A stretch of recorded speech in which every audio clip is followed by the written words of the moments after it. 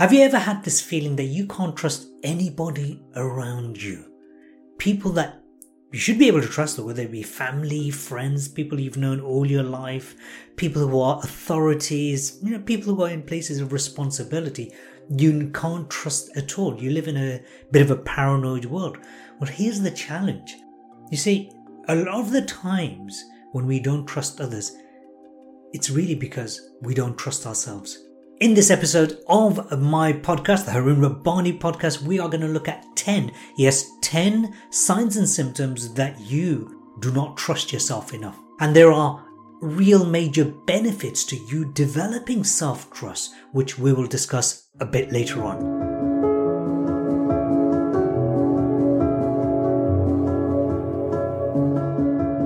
So, beginning with number 1, living in the past. Meaning that you keep thinking about something that you've done in the past with regret. And that sense of regret, that sense of failure, that is not leaving you. And so as a result, you beat yourself up. You tell yourself how bad you were or how bad the decision was. And the truth be told, you know what? I've been through life and I've made a lot of so-called mistakes. But the one thing I've chosen not to do is regret. Why? Because that's the past. It's meant to be buried in the past. Yes, it is important that you learn from your past, because when you truly learn, there are no emotional charges associated. When you truly learn, you develop something called wisdom. No emotional charge, just the experience and the new learning. When you put this true wisdom into power, it is called having foresight. Number 2, closely connected to this, is living from this space of fear, shame, and guilt. Now, as we all know, the biggest instigators of fear, shame, and guilt is what? Religion. Now, I'm not going to have a go at religion. I know a lot of people like to do that. I'll let them do it. But one of the ways to make you controllable, exploitable, easy to manipulate, easy to deceive, is to leave you in a state of shame. Now, I've talked about this in other episodes where shame is biologically embedded in you. Now, this is what used to happen thousands of years ago.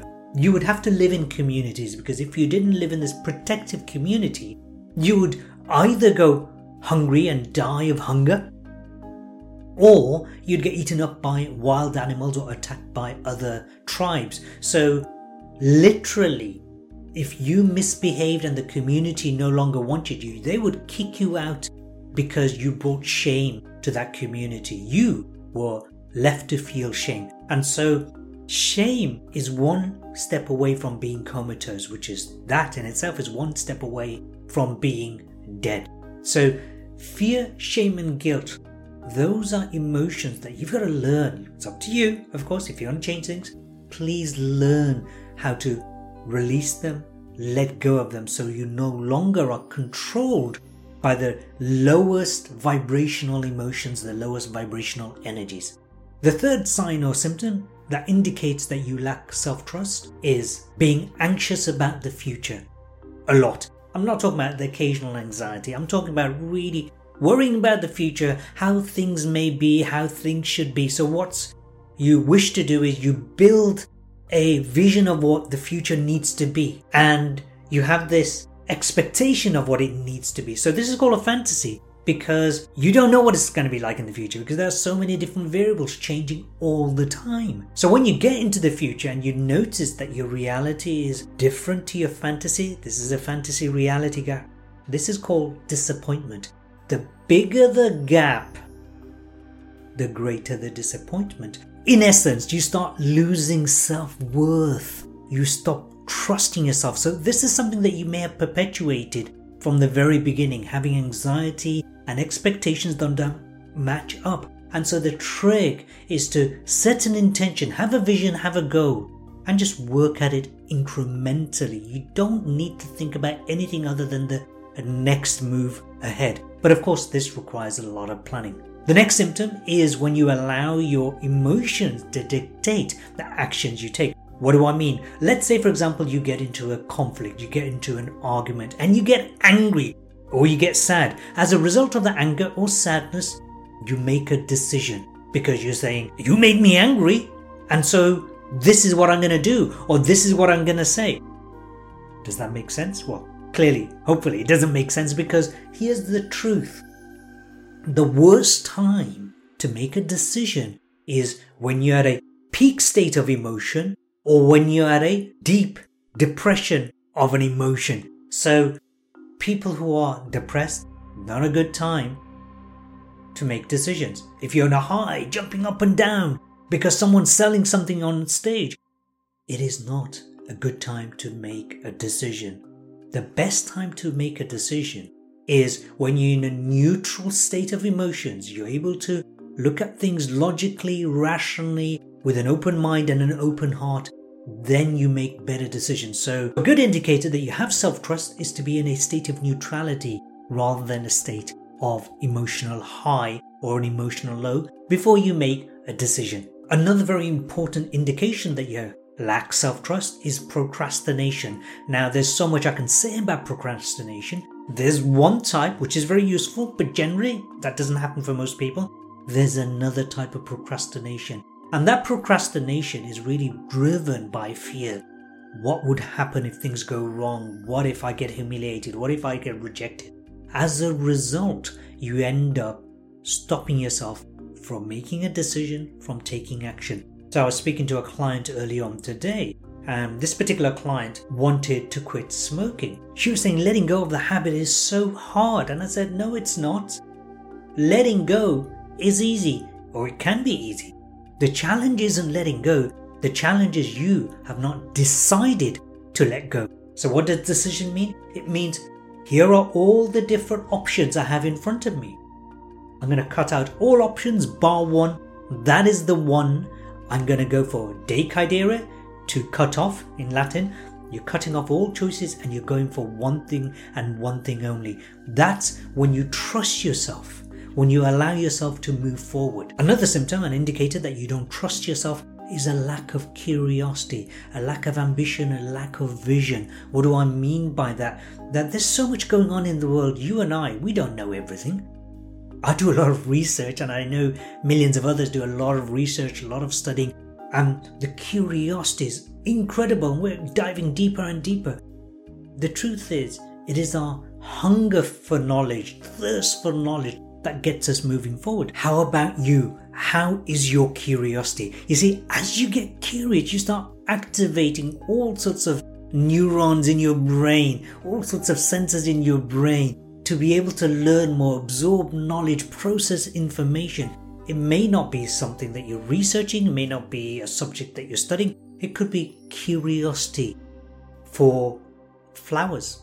How is it that they're so beautiful and shaped in these fractal forms? Or curiosity about a potential relationship, or curiosity about a better career, or curiosity about a novel. It could be anything to do with curiosity. Now, what happens is, as a result of this curiosity, you start releasing more energy and freeing yourself up. So a lack of self-trust means you are very likely to have a lack of curiosity and probably feeling tired. Very closely related to procrastination is perfectionism. What is perfectionism? You're waiting for all the ducks to be in a row before you go ahead and start that new relationship, start that project, start that business, apply for that job, go to the gym, any area of life that you care to choose. We sometimes suffer from this issue. People who are operating from this place of perfectionism often come from this space of, I am not good enough. What do I mean by that? Because I'm not good enough, nothing that I do is ever going to be good enough. And so I'm always going to be scared of rejection. So it's linked to procrastination. So you end up from the perfectionism waiting to procrastinate. A real life example is, for example, me launching products. My goodness, there's been so many books in my draft folder to be written, but I'm trying to get it absolutely perfect. And so in the end I thought, in preparation for this, I thought, what the heck, you know what, I'm going to go ahead and write my book. So I've given myself a 30-day challenge to get my next book written. So you can overcome perfectionism. However, it's a bit of self-trust issue going on there as well. So it's important that you build up that self-trust. It applies to me as much as it applies to you. Another symptom of lack of self-trust is holding on to that childhood criticism. So perhaps you're somebody who used to love singing, when you were about 6 years old, and your mother said to you, "No, stop singing and shrieking, you're absolutely rubbish at singing." And so what happens? As you grow older, you decide you're never going to sing again. In fact, you probably stop singing there and then. But not only that, you don't trust your voice. You don't even speak up in company or in a relationship that you're in with somebody. You hold back what you want to be said. You don't want to be heard. You want to be heard, but you don't express yourself. So you start holding yourself back. And now another symptom of lack of self-trust includes being somebody who is controlling, or somebody who's on the other end feeling like everybody else is controlling you, everything else is controlling you. Again, that boils down to self-trust. And the final one I want to talk about is you have the habit of breaking promises to yourself, meaning you tell yourself, typical example, New Year's resolution, I'm going to do X, Y, and Z. You don't last 2 or 3 weeks, it just stops. I'm going to wake up early, I'm going to sleep early, I'm going to stop eating this, I'm going to start eating that. And you start reinforcing this lack of self-trust because you have a lack of self-trust. Now here's what happens when you start shifting these things. When you start building self-trust, so many other areas of your life changes. So many areas. First of all, you start trusting yourself. As a result of trusting yourself, you become worthy of trust. Meaning, you trust yourself, other people feel that vibration, feel that energy, and they start trusting you and giving you roles and responsibilities and opportunities to match up to that trust and that worthiness, because your self-worth goes up, your confidence goes up. Also, as you become more self-trusting, you can trust others, you will trust everyone to different degrees. So what do I mean by that? Now, if there was a ravenous, hungry, barking dog that is known to be a biter, I can trust it to bite me when it's hungry and if I start messing around with it. There's trust there. It doesn't mean there's a right or a wrong. So you have the ability to discern different levels of trust for different people or different situations. Most importantly, because you trust yourself. So the question is, how can you shift this? Well, actually more important than shifting is knowing what is the first thing to do to rebuild trust. Well, your lowest energy center, which is connected to manifestation, connected to your human experience on earth, is the root chakra. When that is out of balance, it's a bit like a tree. Today as we speak, we have a very windy day, or it's nighttime now, a very windy night. Now, if you have very shallow roots, like some of the trees out there, you are going to get blown over by a simple storm. If on the other hand your roots are very, very deep, the storm will feel like a breeze for you. And so you will see this if you're from England or any other country who's experienced storms. You will see that the most solid trees tend to have the most deepest roots. And even if they got deep roots, if they're broken above, meaning they're really old, the trunk's a bit damaged or rotten, then it will break. But otherwise, if you have solid roots, your foundations are in place for you to be grounded. And so when you are experiencing anxiety, when you're experiencing fear, shame or guilt, it starts eroding away your energy center called the root chakra. The most powerful thing you can start doing is rebuilding your root chakra. And how do you do that? There's a number of ways. First way, the physical side, practice standing still, practice stillness. How do you do that? My two favorite go-to work are Qigong and yoga. So both of them work very solidly with your root chakra. The second thing is to eat foods that will reinforce your root chakra. And these are primarily root vegetables actually, including turnips, potatoes, sweet potatoes, radish. So eat those kind of foods which will help you get grounded. And autumn is a very good time to strengthen your root chakra.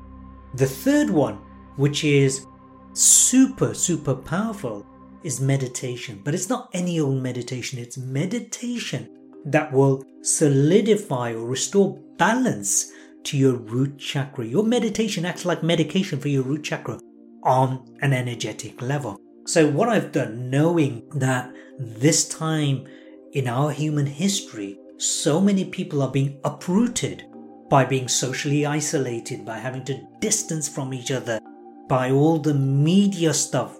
Doesn't matter which side you take. All of that is creating huge amounts of anxiety.